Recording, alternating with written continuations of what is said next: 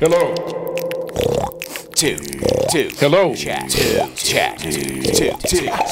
Industry. Industry Tactics. Hello and welcome back to Industry Tactics. I'm your loyal host, Friendly Rich, and on the podcast today, episode number 151, Karam Maliki Sanchez. Holy cow, I go way back with this amazing musician and creative. And back to the early days in a band I used to play in called Student-Yats. Late 90s. We're talking wearing Brio helmets on our heads while we performed with diapers on, you know. It was weird times. And we get into some of that in our talk.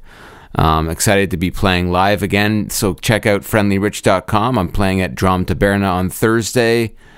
And the Monarch on Saturday of this week. And then July 9th, we're taking the show to Shazam Fest in Sherbrooke in Quebec. So hope to see you there. Go to friendlyrich.com to learn more about what I'm up to. But none other than Karam Maliki Sanchez. Should I cue the catwalk theme or the regular old theme? Anyway, get into it. Enjoy.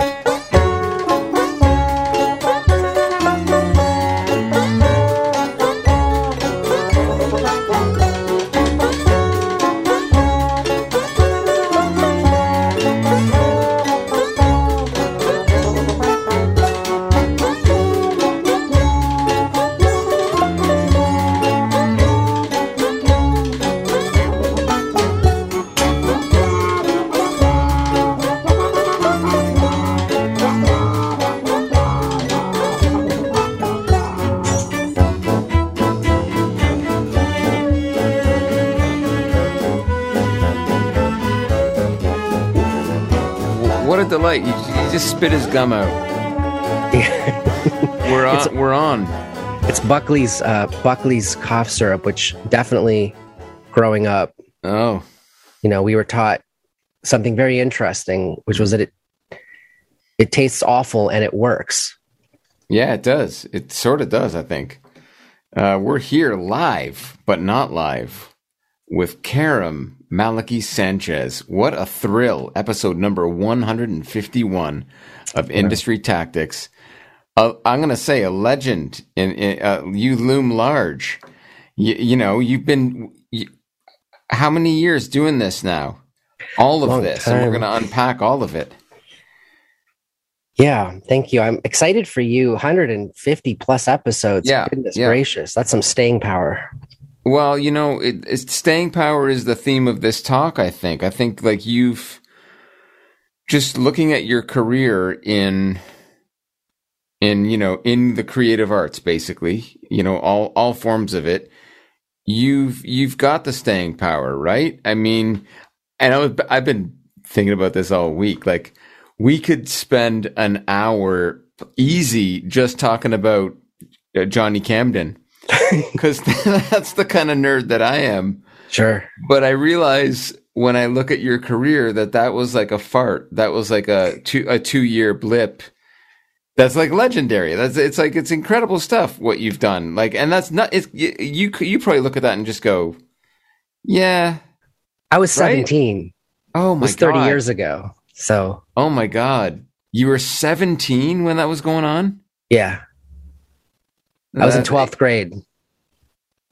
So out of respect for you, I mean, that's a weird, so you grew up weird, like that inevitably that made you weird, right? Yes. Like I met a kid the other day. I was at this little fundraiser in LA that I wasn't really able to afford. I was invited as a insider guest. Oh, fun. That sounds Tickets fun. were like $600. It was for Ukraine. Okay, great. So people were more like just doing the donation and then saying, here, just send somebody with the tickets I bought.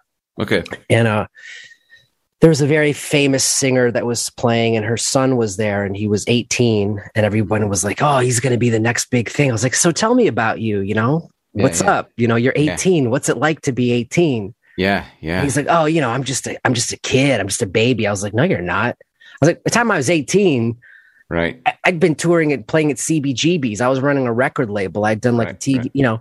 Right. And it wasn't that I was trying to, like, I was like, I don't know if I was being the old guy at the party being like, in my day, but Right. I was like, 18 is not a kid. Like, you can have 3 lifetimes by that point, and I think a lot of people did. Wow. So it was weird because I did start at like 7 doing, you know, I've said this too many times on podcasts, but like I started at 7 doing like paid dinner theater and stuff that they'd never let kids probably do now, you know, smoking and debauchery and going home at 1 a.m. every night. But anyway, so yeah, that's fucked up, man. You know, I can't trace it. You know, and like, just, you know, not that I need to do my research, but I wanted to come prepared. You're basically like my brother's age. I kind of, you know, it fucks me up sometimes because I forget that, like, yeah, we're all kind of like, anyway, we're all in this. And like, it kind of freaked me out to see that you're basically my brother's age. Cause what does that mean to you? I don't know. Is he younger or older than you? No, he's a few years older than me. You're just a few years older than me. And what it means is like, holy shit, Johnny Camden was just a couple, you were just a few years older than me. I don't understand. Well, also, how like, that Elon Musk is my age, you know, so I haven't done That's shit. Fucked. Right. Put it all in perspective. Yeah. Or you've done it all, in my opinion. Oh, thanks, and man. you really have. Like, it's like, how many lives have you lived in this creative world? It's like, it's, I don't know, man. I admire the way you've swam through it to date, to this point, and I want to know, like, how you're doing right now. How are you doing with all of it? Like, how are you feeling about your creative life, maybe as a starting point? Okay, I'll take that. Yeah, I could sit here and fawn forever, but we gotta get. Well, I think people have no idea what the fuck you're talking about. First of all, so fuck them. They'll do their homework too. Okay. Pardon me, gentle listeners. I didn't mean that. No, we love them, you. but it's because we love them that we can say fuck that. You know, whatever. Otherwise, you know, if they're all like uptight about it, they're not really friends, are they? Amen. So, I mean, I have that relationship. You know, I have a Patreon of a very small group of people who are just steadfast and have been with me, some of them for like 20, 25 years. And I'm extremely candid and open with them. And they really are essential to my creative continuity, because sometimes even if there's just those 3 people that are still listening, that could be enough for me to go and finish that track, or to find that drummer to get, you know, in this, to do all the pain in the ass stuff that it is to make something. Yeah. And it's that relationship I have with them that makes it so precious. I mean, one thing I can say about a life that is lived publicly, and I'm not a famous person, like Nev Campbell is a famous person. I am not a famous person, but the irony of that is that I am a not paid well, semi known in some circles person, which means I also can't go off on social media about some Elon basic Musk. Things that other people would like to, you know. Right. Elon Musk doesn't care about me, but if I'm like, hey, so I'm like looking for a job, does anybody have like a UX position I could fill? It gets weird. You know, you'd be like, oh, what happened to Johnny Camden, man? It's gonna get like this. And UX jobs are extremely, you know, wonderful, respectable work, and it's something I like to do, but it's just one of those things where, you know, if I'm having a kind of a bad, I'm like, oh, I'm really depressed and life sucks.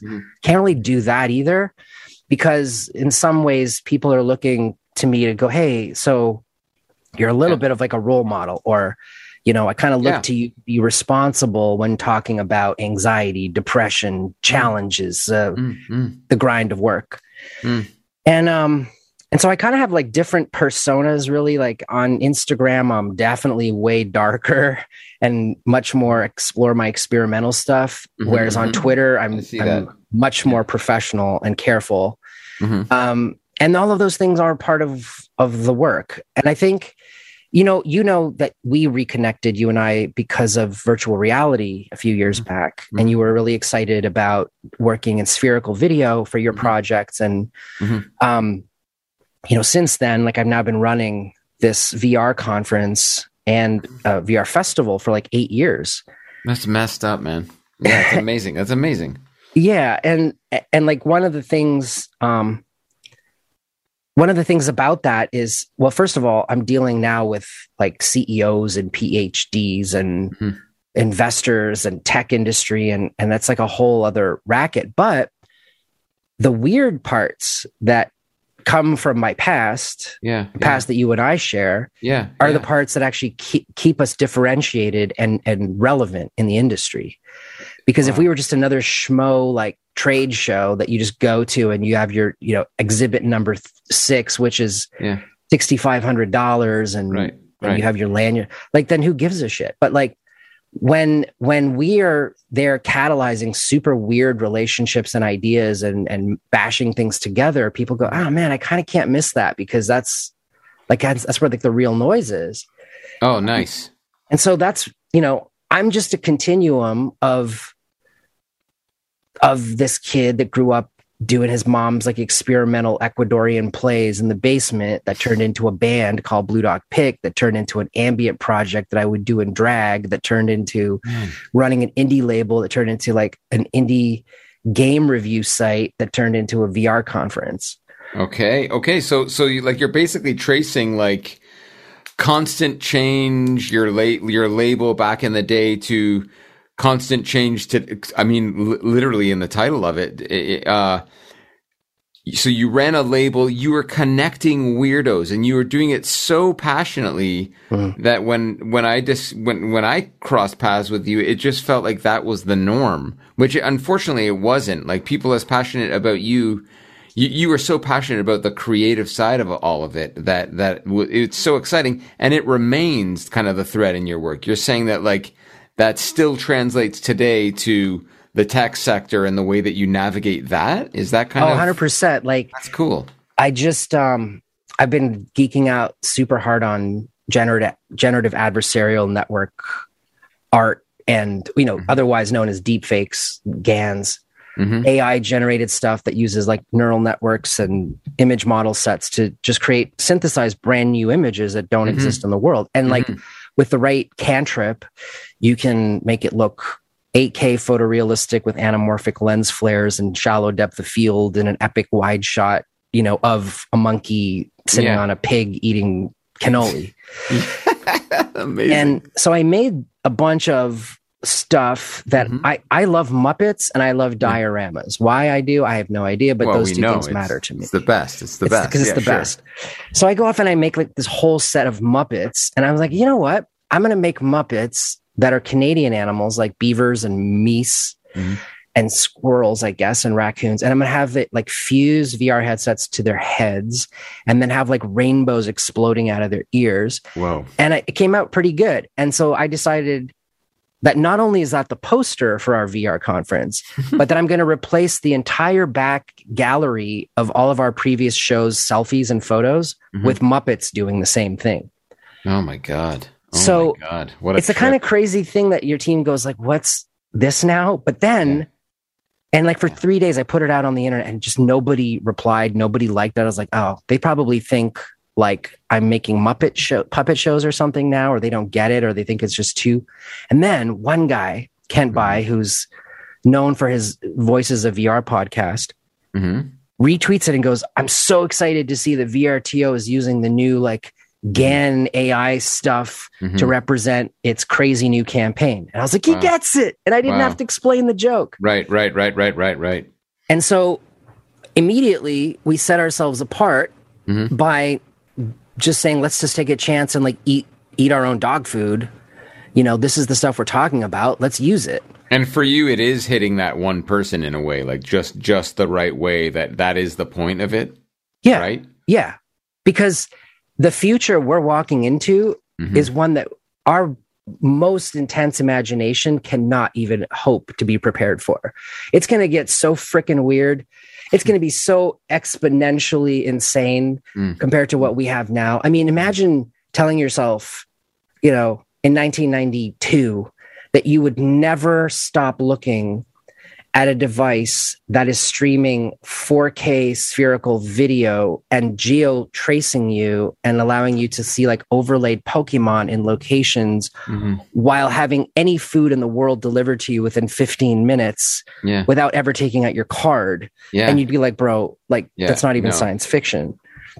It's amazing. It's amazing that you know, I immediately, we're what, 10, 15 minutes into this talk, but you're always revved up about this. You're like, where did that come from? Like, where is that? Are you always on like this? Or, I mean, I know we're doing an interview here, but like, this drives you, this motivates you so much. Yeah, I know. I don't know what it is, because it doesn't make sense. Like, as a business thing, it doesn't make sense. It's not smart. It's not safe.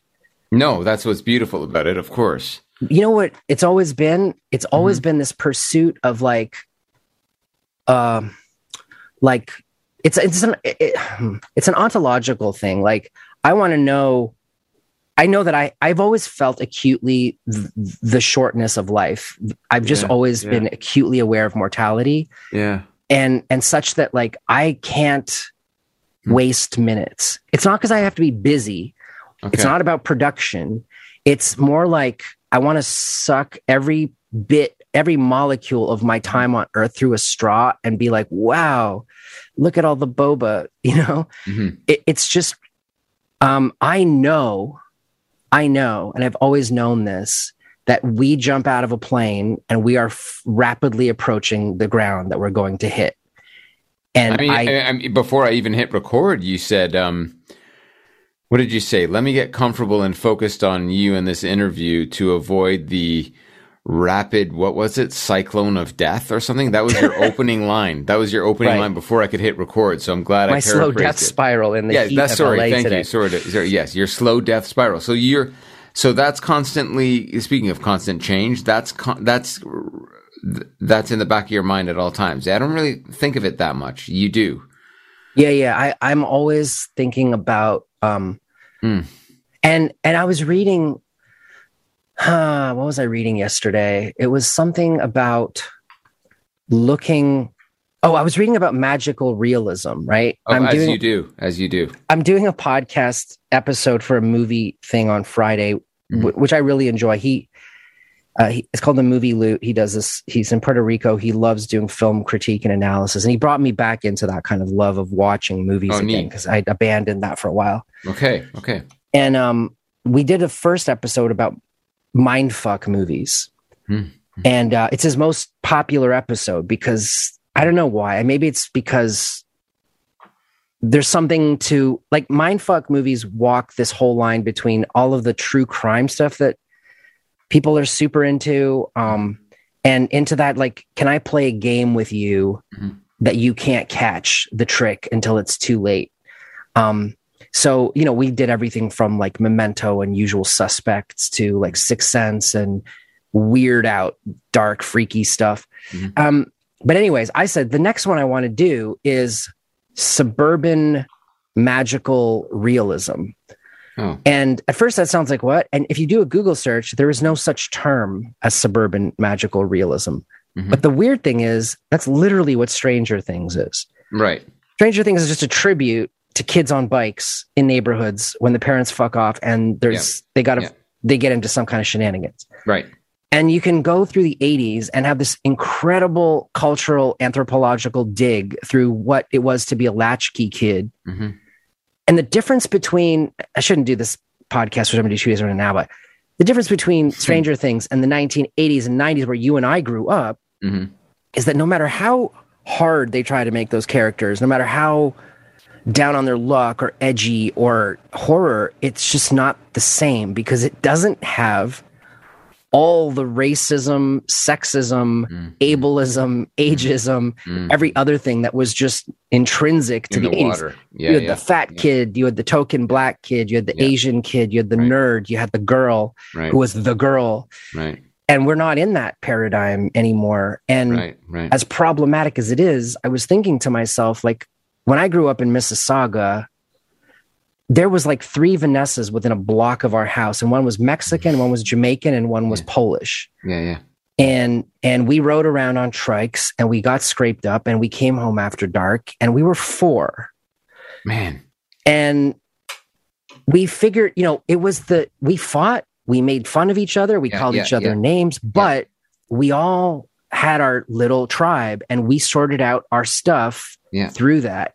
You and the 3 Vanessas. Well, me and the Vanessas and John with the leg braces and Witchwood with the terrible like lisp and. Let me get this straight. You grew up in Mississauga? Yeah. Don't say it. I grew up in Mississauga until I was 5, and then I moved to Etobicoke, land of Rio Statics and Doug Ford. Yeah. But mostly Rio Statics. Yes, please. And then I left for LA when I was 20. That's amazing. I mean, I just because like all of the Student Yachts crew basically grew up in Brampton, so I didn't realize. I've never known that. Like basically, we were like paisan in another way. Like, we were like, just like neighboring cities and suburban, Mall, like baby. that thing for me that really hits, that resonates. That idea of suburbia and having to stay creative to basically save yourself from the boredom that ensues, right? You have to kind of, I mean, I would link that. I would say you're uber creative, and maybe that was inspired by this home upon home upon home of just, sterile culture in a city like Mississauga, especially in the 80s. There was nothing going on there. Nothing going on. I shouldn't say that nothing. I mean, but it was beautifully eccentric and eclectic and all of that. But driving to the mall to crawl up on the playground blocks was like the highlight of the week. Yeah. And at face value, that city, that's what I mean. Like, it's at face value, it seems like there's nothing going on, but then you break into your home one night and you find out that there's Ecuadorian plays being put on. So can you talk a little bit about that? Like, so your mom was a creative, like an artist, basically. Yeah. My mom, even when she was like living in Ecuador, where she was until she was 14, was always... my grandfather had a big farm in Ecuador. They grew like cacao beans and bananas and rice. And he was a Cessna pilot, and he would fly over the farms and drop the whatever chemicals to whatever and water them. And it was a weird life. I mean, they had a pet ocelot in the house and parrots and spider monkeys and all sorts of other endangered animals that are totally not allowed to be. Anyway.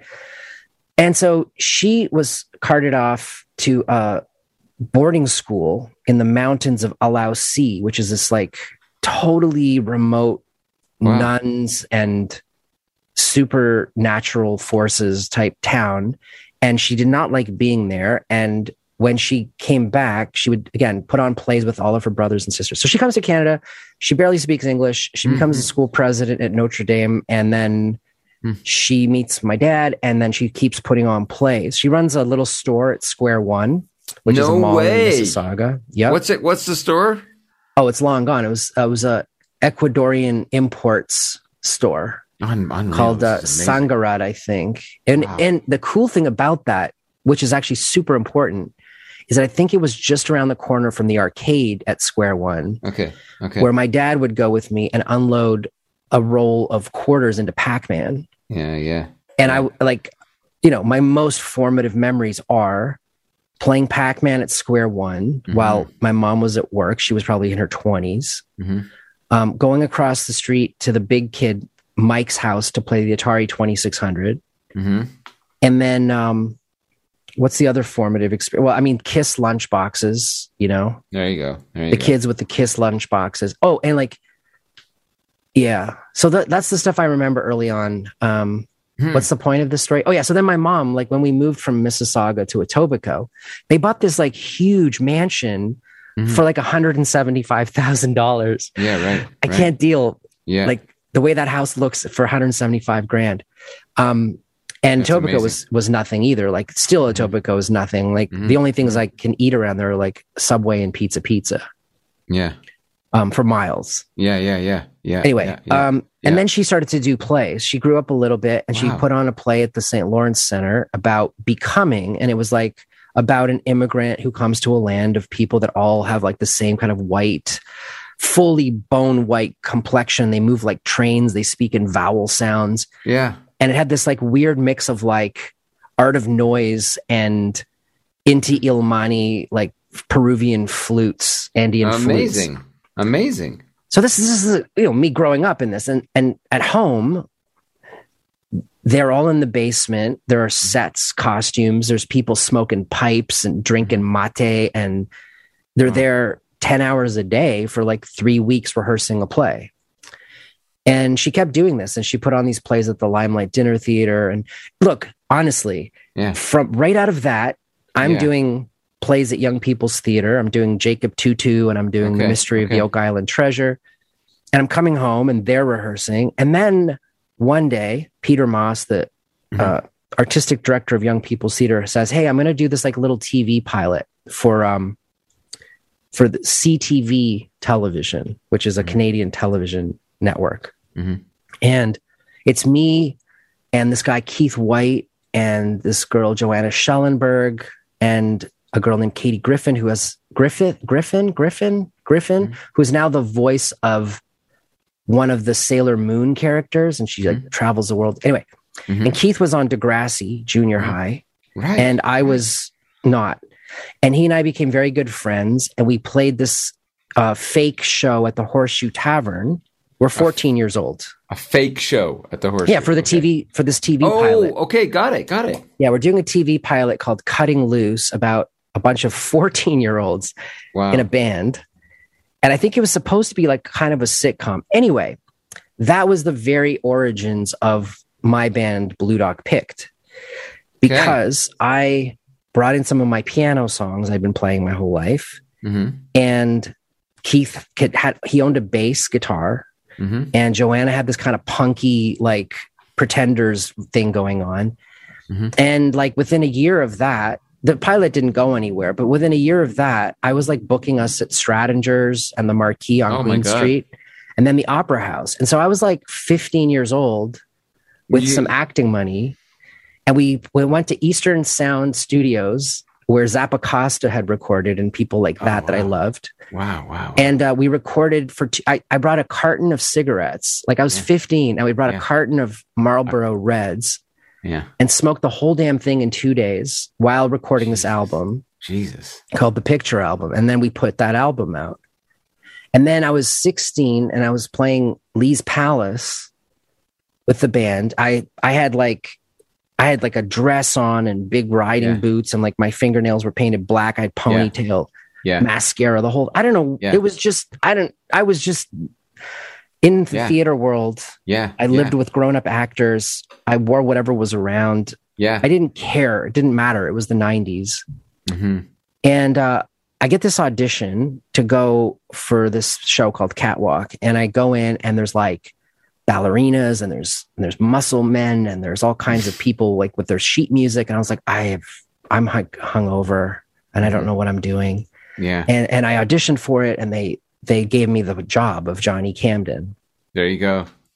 And so I'm 16, and then we go to LA, and we shoot it for like a week, and I'm introduced to the LA for the first time. And then a year later, they go from the pilot, which we shot in LA downtown in Compton, to back to Toronto. And now I'm 17. I'm at Michael Power High School, and we're shooting that movie. And with that money, I spent it all on Blue Dog Pick's second album, Anxiety of Influence, which we released by the time I was 17. And was Keith in Degrassi at the same time? Like, is that a concurrent thing? Keith like was not just in Degrassi, but like I basically was living my life with the whole Degrassi kids. Like I was dating Anaya Skronovsky, Lucy, for like a year. Oh my God. You know, we would go to these cottages, and it was like Pat and Neil and Stefan, like the Zit Remedy kid. I never, ever, ever have talked about this. But yeah, those are the kids that kind of took me from being the choir school boy with mom's theater company and the Young People's Theater plays into the teenage years. Let's just say. What a scene, eh? Like Toronto at that time too must have been just like, I mean, when I started just like being into it, and on the periphery, it was just like, holy shit, that's the guy from Degrassi seeing you guys live, and it was like, holy shit, like you were just in the. I think back to like all of those weird bands, like you were just in it, like you were connected with all of them. It just seemed like the Project 9 guys all knew you and loved you, and it was just like this. It was a universe. It felt like a Well, it felt like a scene. I mean, it definitely felt like a scene. I don't know.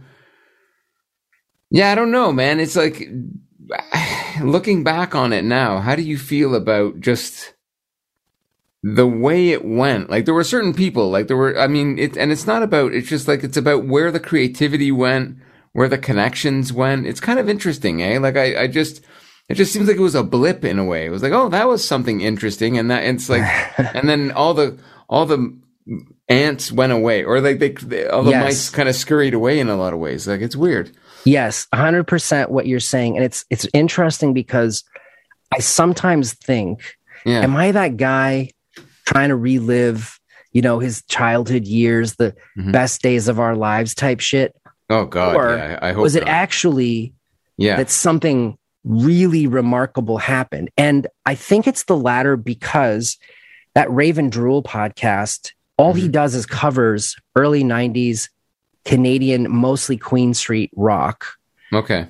Johnny Dovercourt, who was in a band called Tuesday Weld back then, wrote an entire book called Any Night of the Week about that era. There's another book about that time and era and place. Yeah. And yes, so eventually you get things like Alanis Morissette out of there, and you get Trouble Charger, and you get Bare Naked Ladies, and you get Avril Lavigne, it's Broken Social Scene, and all of that way downstream stuff. But at that moment, it was one of the truly most, I mean, I've been around the world, and that 3 years was some of the most extraordinary cultural, countercultural, like organic, living, breathing thing I've ever experienced. Oh, that's cool. That's cool to hear. Let me name some bands just because. I'm going to name Sucker Punch, the Leather Uppers, the Vile Tones, Head, Cat Rocket, Snow Dogs, Dig Circus, Lowest of the Low, NC-17, who became Trouble Charger. It's all in your head. This. Oh yeah. Grasshopper. Technicolor Raincoats, Acid Test, Project 9. God, who else? Like, there was like, the Rio Statics. There was like, the more straight bands, in my opinion, like the Sky Diggers. Yeah.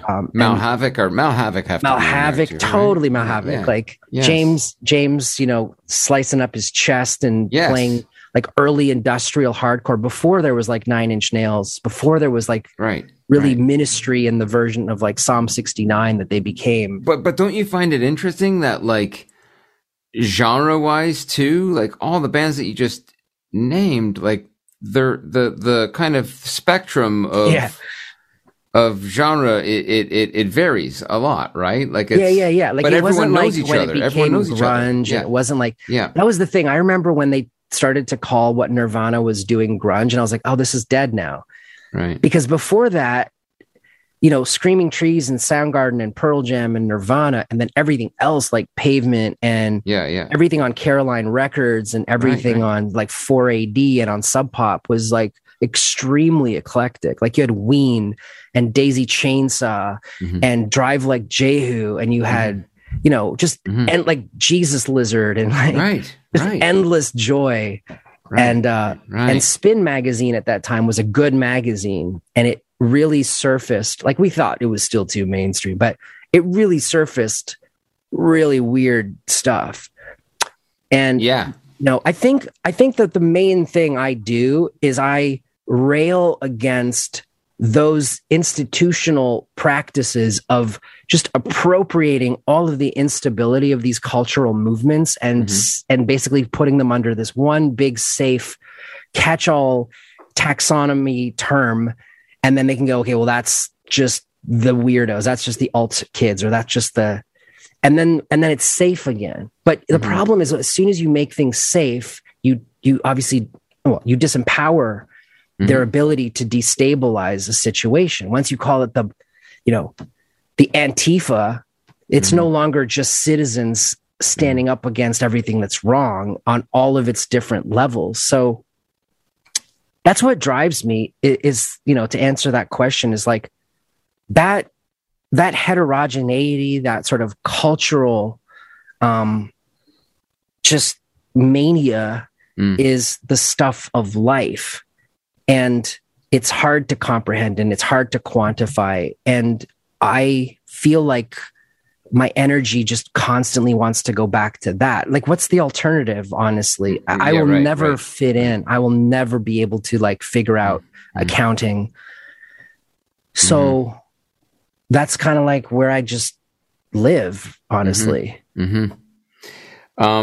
What a joy. Let's take a break and listen to some of your music here. I want to hear something from Blue Dog Pick. Let's play, how do you pronounce this? What I Learned in School, Willis? Is that kind of how that goes? Exactly. Yeah, Willis, What I Learned in School.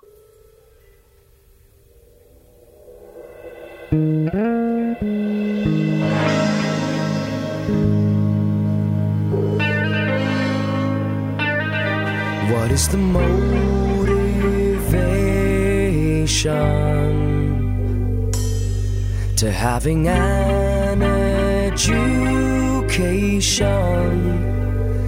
that leaves you with a sensation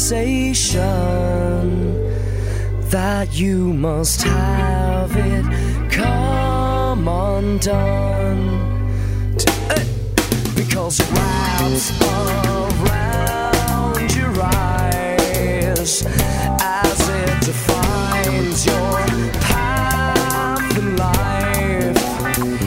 It sets the goals for which you strive, and it tells you why you are alive.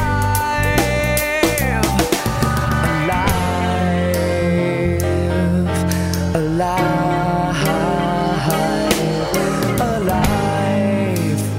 So why are you alive? Where is ambiguity?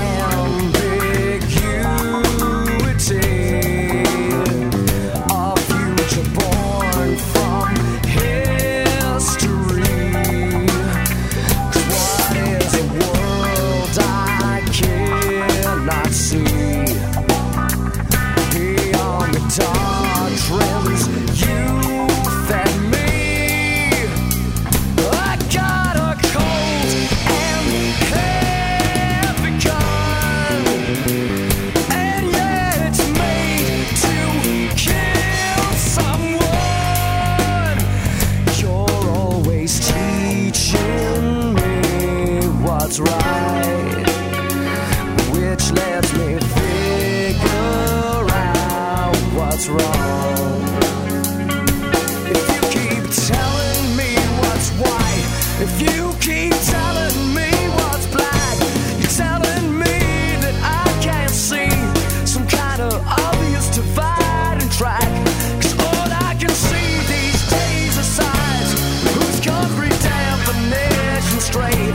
Take those filters off your eyes, they're slowly defining my day. Do you teach preservation at your institution? Do you teach preservation at your institution? Do you teach preservation at your institution? Severance. These polar bears must come undone. All your fears must not unfold in your actions.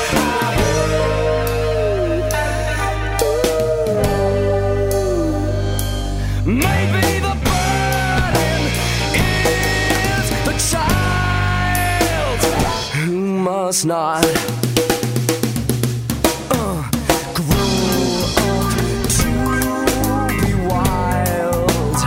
So it's contained, it's groomed, it's styled.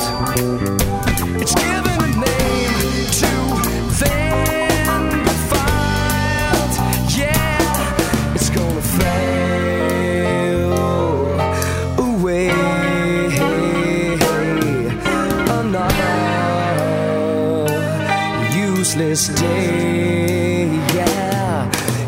there's another and another useless day. So throw your stale words away and take a deeper breath today. And no, take a deeper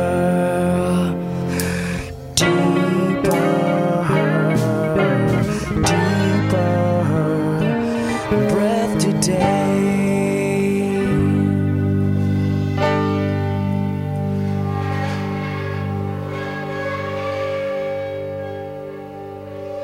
That was What I Learned in School, Willis, about, as you just mentioned, school gun violence. Very, very current, sadly. So what was that? That was, you did that for a TVO doc? Yeah. Wow. Sorry. He's pulling more gum out. It's like an endless. No, it's not gum. It's I love this Buckley's. It's sorry. like this sort of like intoxicating Vicks Vapo mist. Yeah. He's on the Buckley's tonight. Yeah, it's a heat. It's like, I don't know why. I once met this kid who said like his mother swore by, like, anytime they had any kind of cold or flu or anything, she'd just cover them in Buckley's Vapo. Oh yeah, yeah. Interesting. Keep them cool with that.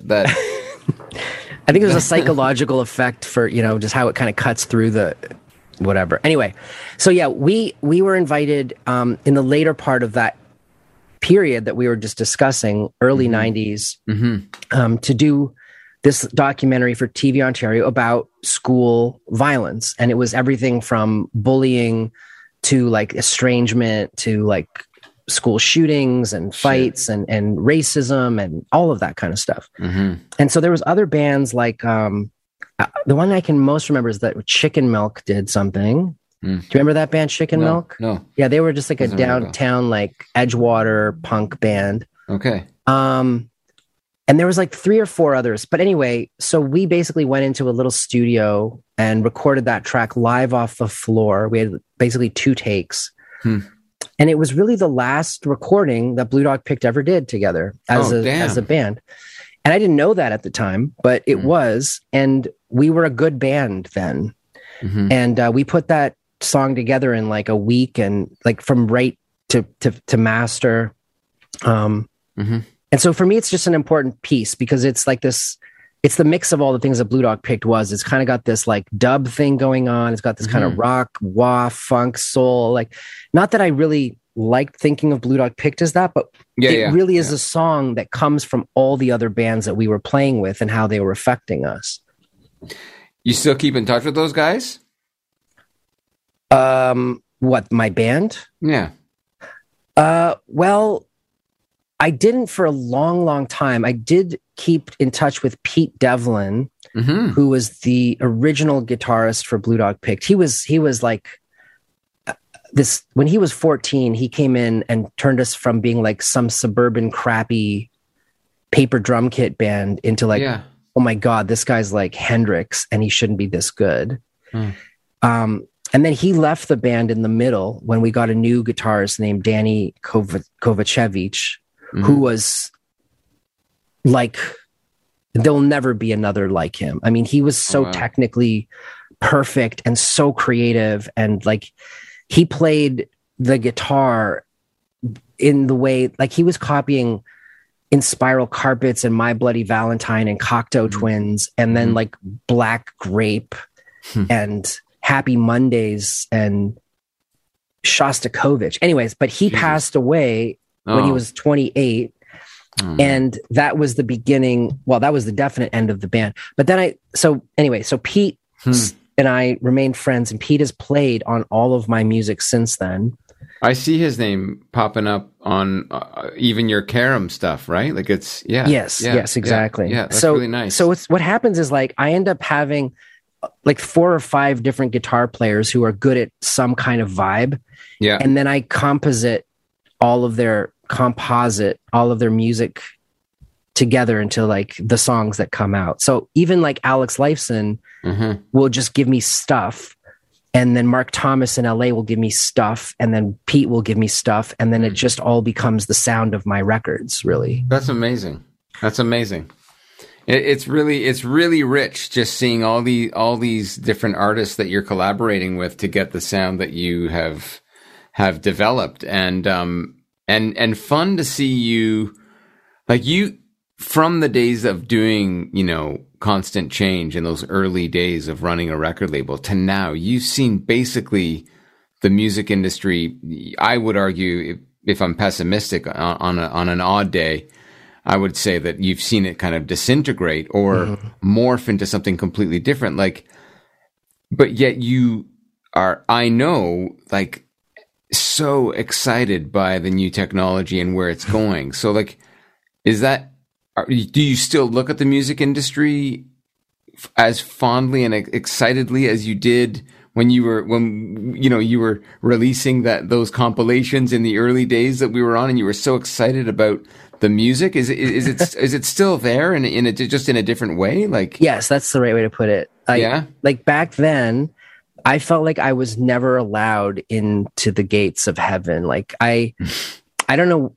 It's a really weird fact of my life that I've always just been like Forrest Gump. Like I'm at the perimeter. That's a nice. I get that. Yes, of historic moments of greatness. You kind of are, though. It's fucked, right? But I'm never the actual thing. Like he's in Degrassi. You're like Zelig. It's kind of weird, right? Yes. I hung with the Degrassi kids. Right. I wasn't in Degrassi. I was on the set of Scream when they were shooting it, but I wasn't in it. I was right.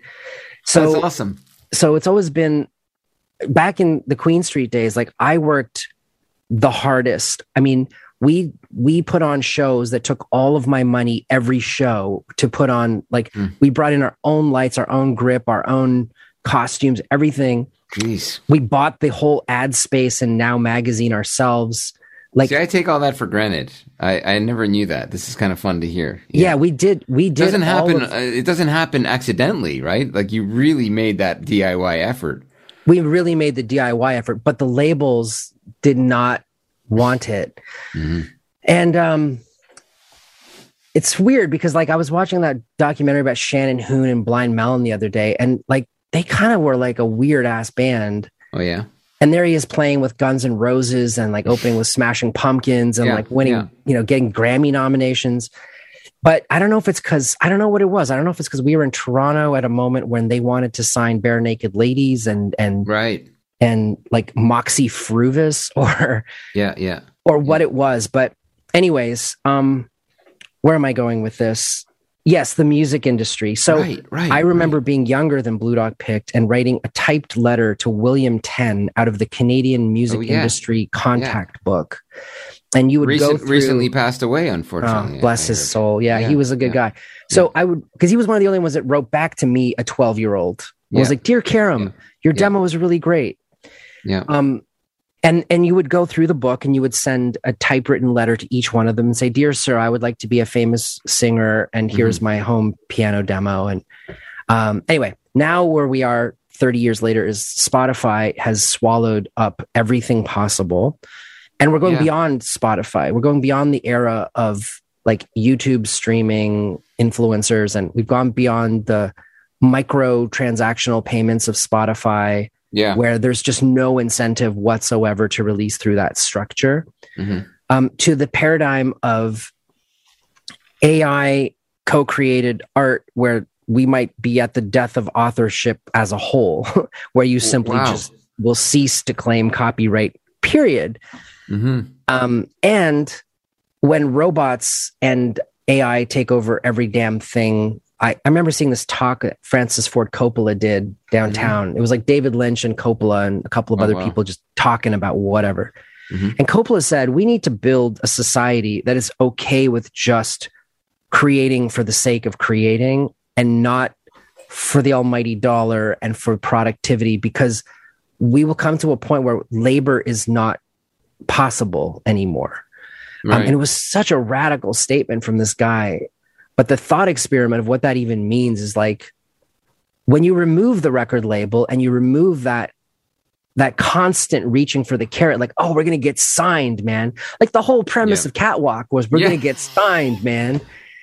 What was the name of the label in Catwalk? Was it Cat Tony- Run or it was Tony Peeler Records. Tony Peeler record? Thank you. But I thought it was like Yeah, no, that resonated. it wasn't like that hit. Dogbone Records. Oh my god! Run by thank Tony you. Peeler.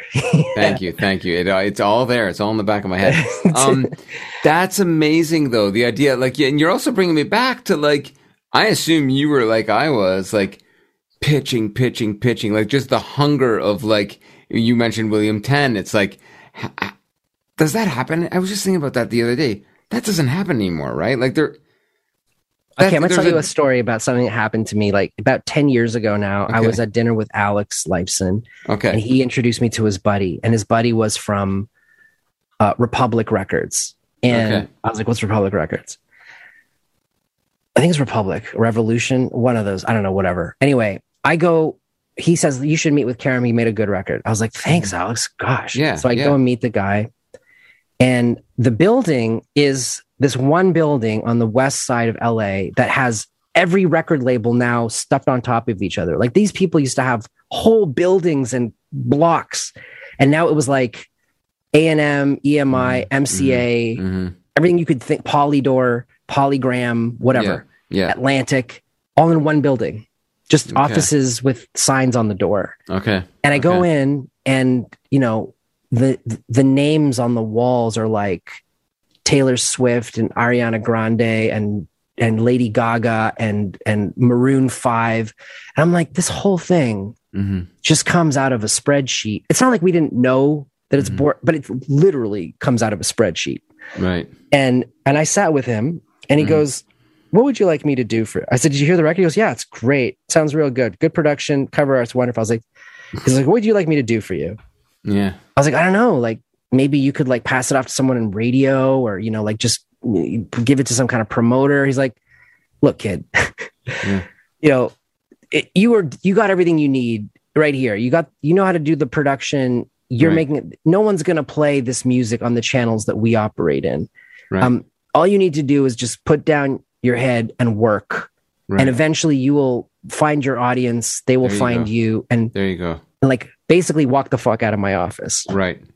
Never, you know, I felt like a replicant in Blade Runner, like just meeting Eldon Tyrell. Like I will never be allowed through these gates. This is the last chance I will have to meet this guy who is at the door to that sort of salvation. And it will never happen. But did he not, in a way, though, also speak truth there, like in his advice to you? 100%. Best thing anyone ever told me. He said, "You are free from this burden, my child." Oh, I see. Stop designing your life around no getting more pitches. Just do the fucking work. Just go do the fucking work. And I see you doing that. Like, and I mean, you're excited about it in new ways. You're sharing the process with your audience through Twitch and other media, right? Like, it's right. It's I get excited by that because that's not me. Like I'm not yet anyway. I mean, I'm just not as, you know, I don't know. I guess, you know, I'm a little reluctant to go into realms like that. Whereas you are just like you're like, fuck it. Well, I'm trying it. I'm and I don't understand it or I don't even get it, but I'm going to do it and learn something and expand my horizon. I see you really pushing that and I enjoy that. I really do. Have you watched any of my Twitch stream yet? No. Okay, so I've only watched it after the fact. Yeah. You can watch it after the fact, not live, but yes. So, but you've seen what it is, right? I see you working out the process. It's kind of fun. It's like, it's raw, you know? Yeah. It's raw. Yeah. So like what I did there was a couple years ago, I was really despondent. I thought, what's the point of anything? And I posted on, this is a good segue for your next track. So I went on Facebook and I said, hey, look, I don't know if anybody's still listening or out there, but if this post gets 100 likes, I'm going to write and record and put out a song in 7 days, which is insane. And it got like 300 likes. I was like, where have you all been? Like I've been getting one or two, hits from people. And all of a sudden, all these people have apparently been watching and listening and lurking, but they don't engage. Fucked up. That's really cool to notice that. Yeah. So I said, okay, well, shit, I'll do this now. So at the time we were using Periscope which is a Okay. little like video streaming app on your phone before TikTok. And I put my phone on my computer monitor and turned it on. And for the entire time that I wrote this song, whether I was drinking beer or eating mac and cheese or playing my guitar or whatever, I streamed it. And here's what was amazing about it. And this is why I'm doing Twitch. Somebody named Jennifer would pop in and be like, "What's up, everybody? I'm here, holla." And the song would suddenly take on some part of her energy. And then, dark and broody gothic Miranda would come in. She's like, "Hey, man, good to see you're still around, man. I'm listening to Joy Division, like in the dark room." And then all of a sudden I start putting in like warehouse studio drums. Or the Buckley it affected your process, like it was a quantum effect. Like they're gazing at the thing and modulating the matrix of it. And so now when I do Twitch, what I'm doing is I'm saying, okay, I'm really excited about like generative tools, aleatoric stuff. So aleatoric, music is of course like when you have something that's like a variation that's unexpected or whatever. And so now there's all these tools. In fact, the latest issue of Electronic Musicians about aleatoric generative synths and players. So I was really stoked about that. Cool. And so I like turning them all on and saying, okay, you're going to be the drum generating pattern thing, and you're going to have a random variation every 4 bars, and you're going to create random key, melodies in this key. And it's the same thing going on with like generative AI art right now. So I turn them all on. I let my audience just start climbing in. And I'm like, oh God, I got to fight my way out of this crazy 3-wheeled car. And for an hour or two, I get lost in the process and they say things and it affects it. And then the next day I go back and I have no recollection of what I made. Wow. But I go, holy shit, that was catchy because I was thinking about them or something. Yeah. And then I go to my drummer's studio. I go, hey, play drums on this whole thing now. Like make it real, like a boy. Yeah. And then it turns into song. So that's the new kind of music I'm doing. But it's the quantum effect of the participation of the viewer in that moment of malleability that I care about. That's really exciting. Really exciting, man. Like I always looked at it and went, is this what we have to do now as artists? It's bad enough. It's bad enough that we have to sit alone and fucking create the shit. Now we got to not be alone and create the shit.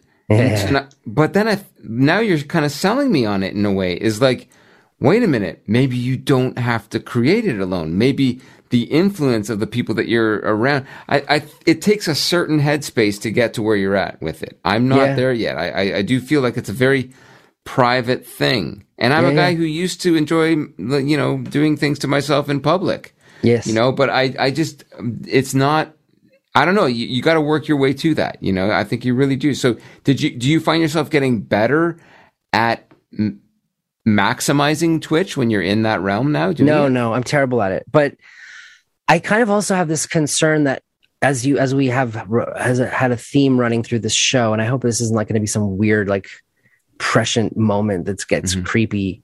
But what if I die and I don't put out the records? And what if people never really knew me for the person that's making this music? They just don't have a sense of like the alternate paths that the song took first. And sometimes there's like these really incredible stages that a song can have, and they get lost later when you do the mix or the edit. Very good point. And there's like these really delicious kind of like visceral things in the middle. And I kind of love that that to me kind of is the work. It's almost like that is the product. Rush, the point of the journey is not to arrive, right? Yeah. So, hey, listen, we've arrived though at the. We're gonna wrap it, but I have one more question for you before we listen to. The song I was just talking about artificial intelligence. Yeah, you should. And I was going to do that. The song I was talking about was "Don't Get Caught by the Dazzling Charades." Okay. Was the song I made with Periscope, just as a point of reference. Okay. Let's I thought you might have been talking about artificial intelligence in a way too there, because you're hinting at it because you're fascinated by it. But no, that was definitely not written in that way. Artificial intelligence. I actually wrote that just as trivia. Ryan Brown, my drummer, who I was with for a while, he's been playing with the Dweezil Zappa band Right. for quite a while. And one day he came over and said, you know who was like just around? I was like, who? He goes, Carmine Rojas. I was like, who's that? He goes, you know, he's that bald bass player, Puerto Rican guy who plays with Joe Bonamassa. Oh, yeah. I was like, yeah, what about him? He's like, well, he also played like the whole David Bowie Let's Dance record. Like he's the bassist for like Let's Dance and China Girl. And, wow. Amazing. Holy fuck. He's like, and he's just like around. I was like, well, let's get him to play with us. I said, I'll just write a song and put him on the phone with me and I'll tell him he's doing it. And I got on the phone and I said, hi, like Ryan is incredible. He's in town. I really want you to play. Could you do it? And I can't really afford you, but maybe you'll do it anyway. And he said, okay.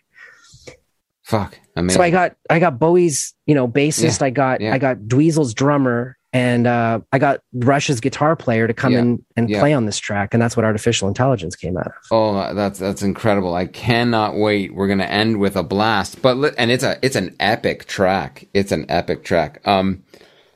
Oh man, we didn't even, okay. Anyway, my question for you is this, no regrets. This has been a lovely conversation. My question is like, you wear so many hats, from festival curator to, we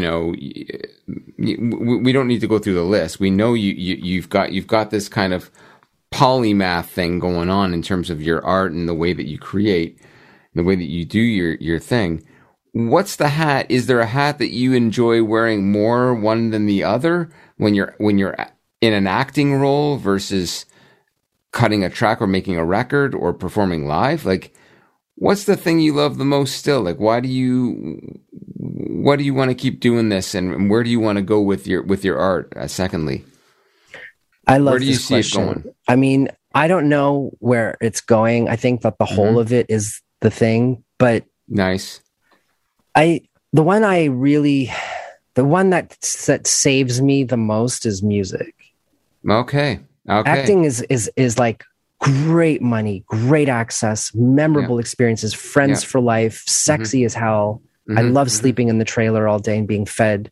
It makes me popular sometimes. Running a conference is an incredible job in project management and just having the smartest people in the room tell me everything they know. I love that. But music is the only thing that connects me to the experience of life so wholly that I get out of words and I get out of objectives, and it's just like I'm just doing. You lose yourself. It's just so powerful. I think sometimes it's the only cure for me. Honestly, there's no pill that will fix the thing that music can fix. I love that. I couldn't have said it better. I mean, I guess it's part. I don't really know why I do this podcast, but it is to connect with people like you. Basically, it's to hear you just say what you just said. It is really that, and it's deep for me as it is for you in terms of how many decades deep this whole thing runs, and that's not lost on me either. I really appreciate all that you do, and I admire what you do, and I hope that you get to keep, and it's great that you don't know where you're going. I think that's awesome. I mean, but I wish you well in it, in your pursuit of it, and how genuine you are to it. I lied. Where do you keep your ego in the mix in all of this? You kind of mentioned like, you know what I mean? I think as we age as artists, what are you doing with your ego? Are you accepting it, loving it, trying to shed it, or I don't know? Like I've heard many different approaches to that. I'm interested in how you see yourself growing as an artist in that regard. Your dance with your ego. Yeah, that's such a good question. Like when I hear some of these things back, I feel like all I'm doing is just talking about myself and how important I am, and I just feel kind of appalled by my self-interest, which I think belies that in some way I really just want to get rid of all of that. Just get rid of all that attachment and the sense of self-importance and meaning. And just kind of like sublimate into the, I think that's a trend in a lot of my music is it usually ends with this sort of stage of petrichor sublimation, just like, fuck this, fuck structure. Let's just go into the ether.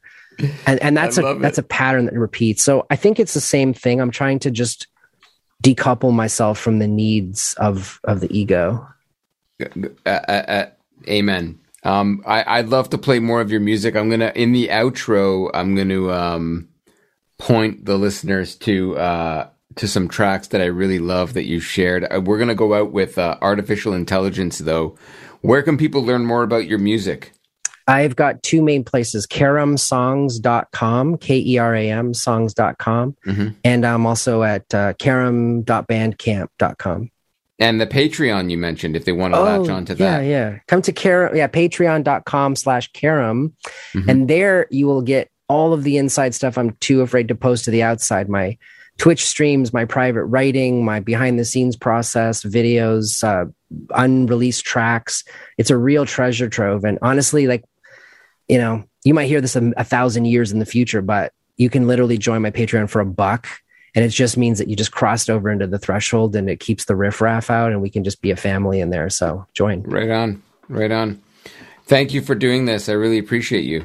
Oh, I appreciate you so much. Thank you, sir. And you've always been an inspiration. And so thank you again.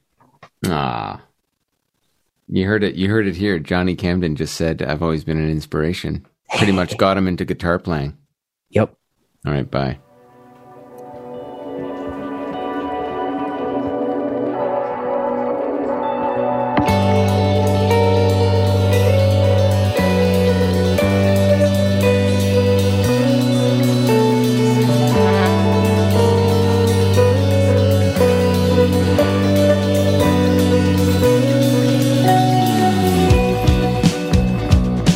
So the priest pulled out my brain, wrapped in a ritual of shame. And when they stuffed it all back in, modded with original sin, I drank the feed of my phenomenology.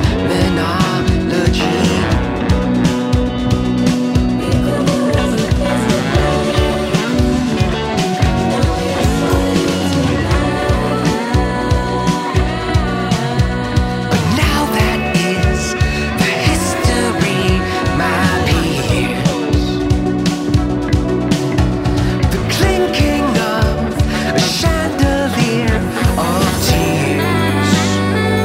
Let me explain the children that we rear, killed and made by the profiteer.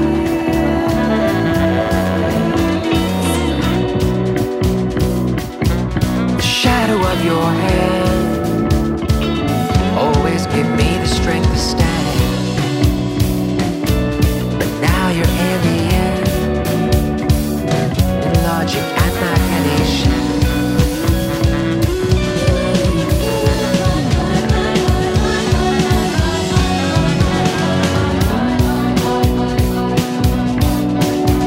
And now we can't keep pace with you. Our wars, the prophet must exceed the time and resources spectrally.